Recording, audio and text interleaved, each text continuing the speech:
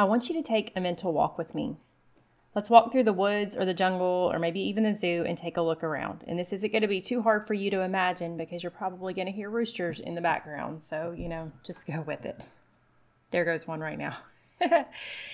Anyway, let's walk very quietly so we don't disturb what the animals are doing. Let's imagine we come up on some animal, any animal you can imagine, giving birth. What does that animal look like?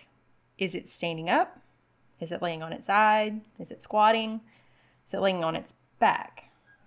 I can tell you with nearly 100% accuracy that no matter what animal you imagined, that it was not laying on its back giving birth.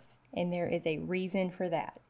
So why, if you walk into any labor room in any hospital in America and many other so-called developed countries, do you find almost all of the moms laying on their backs with their legs up in the air with spotlights on their nether regions giving birth that way? Well, I'm sure you can imagine that it didn't start that way and that's not what's natural, but let's dig into how this all came about. Let's just take some time and talk about it. Come on. Are you a Christian woman yearning for a beautiful, joyful pregnancy and birth with a focus on God, not medical tests? Are you worried the birth you want isn't possible and you're tired of being treated like an accident waiting to happen? Hey Mama, I'm Lori, host of Your Birth God's Way. I'm a certified nurse midwife now, but I wasn't always. After working for nearly 20 years in the broken maternity system, I too was in your shoes wondering how I could have the birth I wanted and that I felt God meant for me to have. I found a secret that has actually been known since the beginning of time.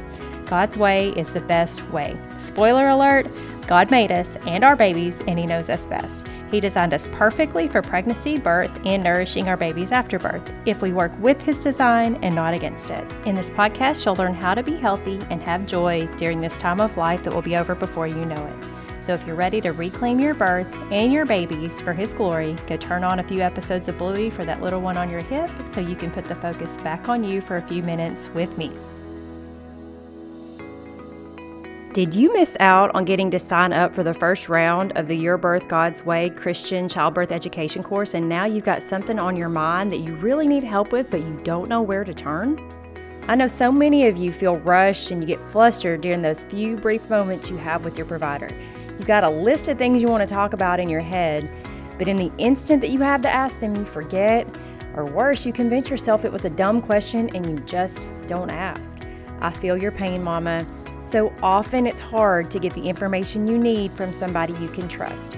So if you're currently kicking yourself because you didn't sign up for our class, do not stress.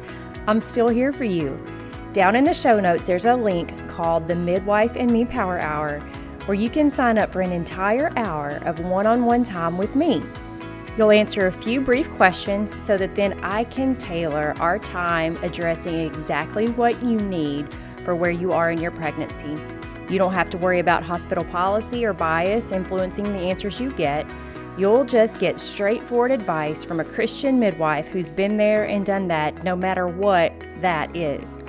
I don't have many slots available, so be sure to grab one while you can.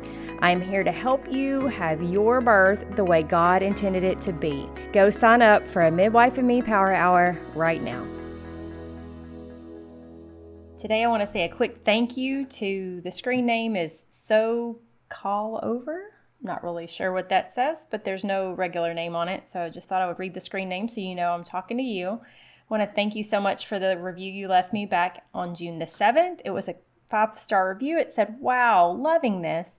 Just found out I'm pregnant and she explains everything I need to know. She is so awesome, and the fact that she is a believer as well is so awesome.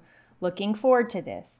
Well, thank you so much for saying I'm awesome. I'm just a regular old girl who has just learned some things along the way that I want to share with you, and I appreciate your words of encouragement, and I appreciate you listening. And if you have not left me a review yet, I ask that you would go do that. It only takes about 30 seconds, and it helps me so much more than you really understand. So if you're on Apple Podcasts, on either your iPad or your iPhone or your MacBook, whatever, if you'll head over there, click the 5th star, and then type in what you think about the podcast, and that will help me so, so much. Okay, so let's dig into our content for today, because we're going to talk about whether or not God designed women to give birth on their backs. And while you probably know intuitively what the answer to this is, you might not know how we got to this point, because probably most of what you've seen in your experience, just like most of what I had seen in my experience early on, is women giving birth on their backs. If you watch any show on TV that has a birth featured, it's going to be in a sterile, bright white hospital environment, and mom's going to be on her back, usually sweating, looking exhausted, with people screaming at her to push, right? That's what it usually looks like, unless you happen to be watching Call the Midwife or something. The doctor's going to be in what looks like sterile attire. He's going to have, or she's going to have, a table of instruments sitting there with all kinds of different scissors and clamps and different things like that. Dad or the nurse is going to be holding the legs, and mom's going to be curled up into some kind of weird looking ball. That is birth for most in America. But why? Is that natural? Of course it's not. In the intro, we took a walk through nature and we considered what we would find there. And it turns out nothing in nature births like we do. One of my favorite pictures I ever saw about a birth had an elephant laying on its back, giving birth next to a human that was doing the same. And it has a line about imagining making an elephant give birth like that, and how it would probably require medications and surgery. And then it draws parallels to the human right next to it needing medications and surgery to birth in that position. Are you starting to make the connections here? I'm going to try to remember to post the picture in our Facebook group. So if you haven't joined that yet, be sure you do that. It's just facebook.com/group/yourbirthgodsway.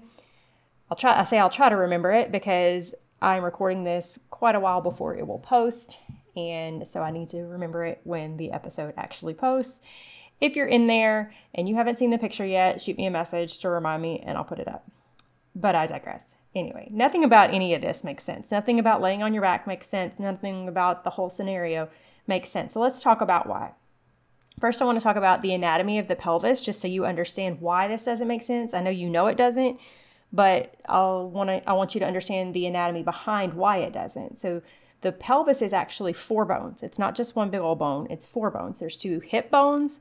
These are the things you feel when you kind of feel through your sides towards the front. You know, that bone, your hip bones. That is 2 different bones, and those bones have 3 parts that are called the ilium, the ischium, and the pubis. And it's not important that you know all this. I'm just trying to help you to appreciate why none of this makes sense. So you got the 2 hip bones that are each 3 parts, which are different regions on that bone, different markings and things like that. Then you have the sacrum, which is kind of a triangle, upside down triangle shaped area that connects to these hip bones. And you have the coccyx, which is the tailbone. Among all of these bones, there are 4 joints. There's the symphysis pubis. That's where the hip bones join in the front. You've probably heard this called the pubic bone, but it's actually 2 bones joining together with cartilage in between. There's the sacroiliac joints, and that's where the sacrum joins to the bigger pelvic bones. And there's the sacrococcygeal joint, and that's where that's between the sacrum and the coccyx. In addition to all those things, there's also ligaments, and there's different measurements and dimensions and things like this. All of this one thing called the pelvis that many people just think of as being one bone, but it's really lots of mobile parts, okay? There's 4 main types of pelvises that have different measurements, and different parts of it tend to be bigger or wider based on the type of pelvis that you have. I'm not going to go into all that today, maybe in a future episode, but basically just be aware that there are different types of pelvises that are different shapes and things like that, just like there's different types of people in different shapes. Now, let's move on to the baby's bones that matter in this particular scenario. We've got all the bones of the pelvis that move. And we've also got all the bones of the fetal skull that also move. There are 5 main bones of the fetal skull, and ossification, which is where those bones become hard and are just kind of fixed, that process is not complete at birth. All of those bones can move and overlap and squeeze and alter themselves to be able to fit through that pelvis we just talked about. The area between these bones is called sutures. It's just where these bones meet together. And then where the membranes of these sutures meet in kind of intersections, if you will, There's something called fontanelles, and that's what you've heard called the baby soft spot before. So these are all there by design, and all of these facilitate the fetal skull being able to mold the way that it needs to fit through the pelvis. This is all a beautiful picture of God's wisdom, because all of these factors of the pelvis and the baby's head work together in part of this beautiful symphony that he wrote called birth. The bones of the hips move according to how mom moves. If she squats, the bones move a certain way, and that way actually makes the outlet of the pelvic the shortest. If she lunges, the bones move a different way, and that is kind of out of sync, which can be a good thing because that causes some alterations in the movement to give the baby room to wiggle down. If she lays on her side with her legs in various positions, the pelvis moves and gravity helps the baby come down and adjust as well. But if she is made to lay on her back, the sacrum, that triangular part in the back that I told you about, and the coccyx, the tailbone, are pushed upward in a way that actually makes the pelvic outlet more narrow, the narrowest it can be. Think about that. We're making the pelvic outlet of the pelvis, where the baby is designed to come out, its smallest. So that right there tells you this doesn't make sense.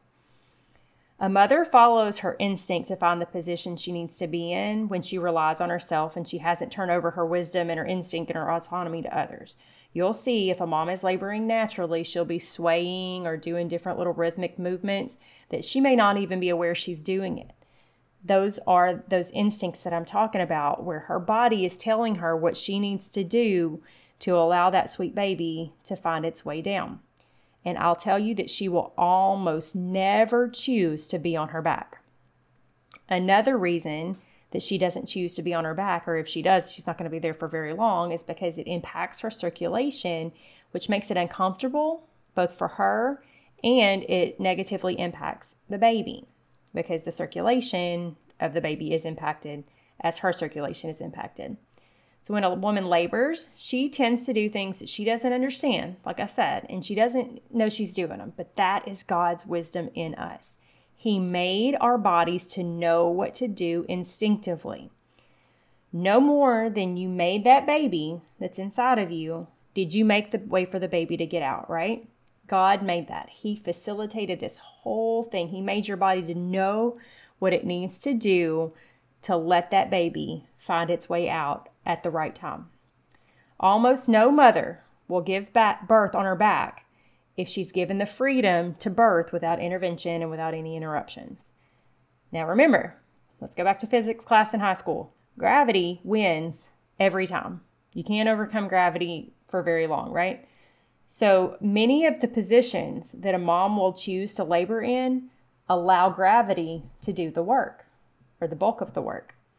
When you lay a mom on her back, makes her have to actually work against gravity because the coccyx is now pointing upward, and you have to make the baby move up around that bone in addition to coming under and up and under the symphysis pubis and around the coccyx. It's just an acrobatic movement that when you really think about it, again, none of it makes sense and it should have never happened.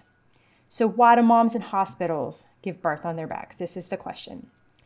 Historically, over the course of hundreds of years, women would tend to give birth on things called birthing stools, which kind of put them in a squatting position so they're able to squat without actually having to support their body weight. Midwives would be at their level or below them, and they would catch the baby as it came out. Think of kind of like a toilet seat where the front of it's open. That's kind of what a birthing stool looks like, so that the midwife can reach in and catch the baby, but mom is able to squat and have her hips wide open so that the baby can come down easily. Again, midwives would be at their level or below them. That's an important factor. Giving birth on the back did not show up until the 1700s when King Louis XIV wanted to see his baby born. Well, now, a king can't be down on the floor, right? It is literally below him. So it was said that she was laid down to give birth so that he could see. So this was not for mom's convenience. It was not for her comfort. It was not for the baby's well-being. Unfortunately, this kind of caught on. Others began to copy this in the king's court, others that had witnessed it. And midwives found, as this started to take place, because at that time midwives were the ones attending all the births, they found they were having more trouble getting the babies out when the moms were in these positions. So what happened? Doctors had to be called in. Well, as word spread, people started doing this more and more because they believed that if it was good enough for the king and his court, well, that must be the best way, right? So it caught on. And doctors preferred this because they didn't have to get down on the floor and be below the mom like would be required if they were on those stools, and it was easier on them, but it was not easier on the moms. This also facilitated another movement later in which doctors were trying to push midwives out of practice, and we'll talk more about the history of birth and how it came to be what it is now in a future episode. But suffice it to say that here we are some 300 years later. Was that math right? Some 300 years later, and we're still having most moms give birth on their backs because it's convenient for the doctors, and most doctors are above being below women. Now, I'm not a feminist, but it doesn't take a genius to see that is very paternalistic. I guess that's the right word, in nature. We lay moms on their backs with their legs high in uncomfortable stirrups, and we often numb them from the waist down. Then we scream at them to push because they can't feel to push anymore. That puts an unnatural amount of force and pressure on their bottom, which often causes swelling. Then when and if the baby's head actually gets there, assuming the flat position combined with the likely induction didn't get it in such a bad position that it can't come through, once it gets there, the size of the head with the undue pressure in an unnatural way often causes that swollen tissue to tear, often badly. Additionally, to clear that front shoulder, because once the head comes out, then you got to get the shoulders out, downward pressure is put on the baby, which in that position is necessary because the shoulder has trouble getting around that bone because gravity's not helping us here, right? But that force puts a lot of additional pressure on the skin between the vagina and the anus, hence tearing in that area that can cause problems with incontinence down the road. They call it purple pushing. That's where you're pushing until your face turns purple.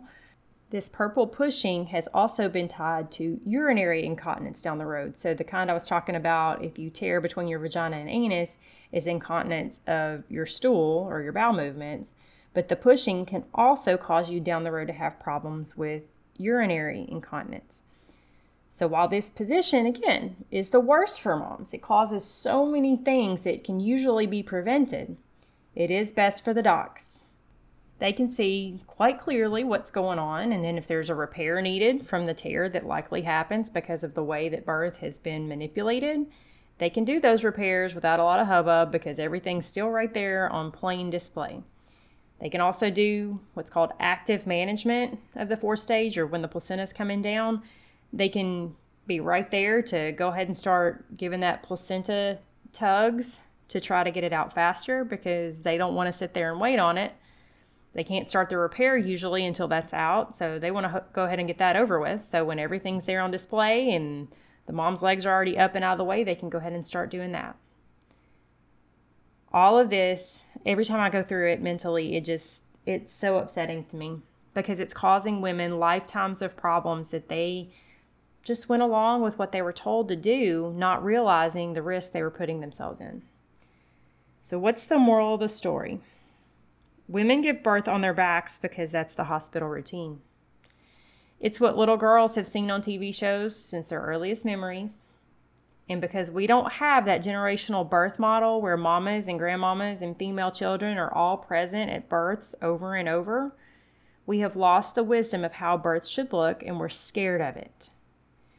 What is really one big model of a mess of interventions is what should be scary. Not birth itself, but this mess that happens in hospitals day in and day out. That's what's scary. Birth itself is beautiful. God's way is beautiful, and it is logical, and it is a model that you can put the full weight of your faith in as He created it. And when you work with it, it works. I hope you've learned something today, and I'd love to hear what your thoughts are. So come on over and join us in our Facebook group so that I can hear what you think about it, and we can have a good discussion about how to overcome this broken model so that we can get back to doing things God's way. Please share this with a friend if you did learn something, and don't forget to go leave me a review. I will see you right back here next week. Real quick, if today's episode blessed you in any way, would you head over to Apple Podcasts and leave me a quick 5-star written review? It'll take you less than a minute, but it's the best thank you can give me. And it will help my show to reach more mamas just like you so we can all find God's best for our families. I'll see you right back here in a few days.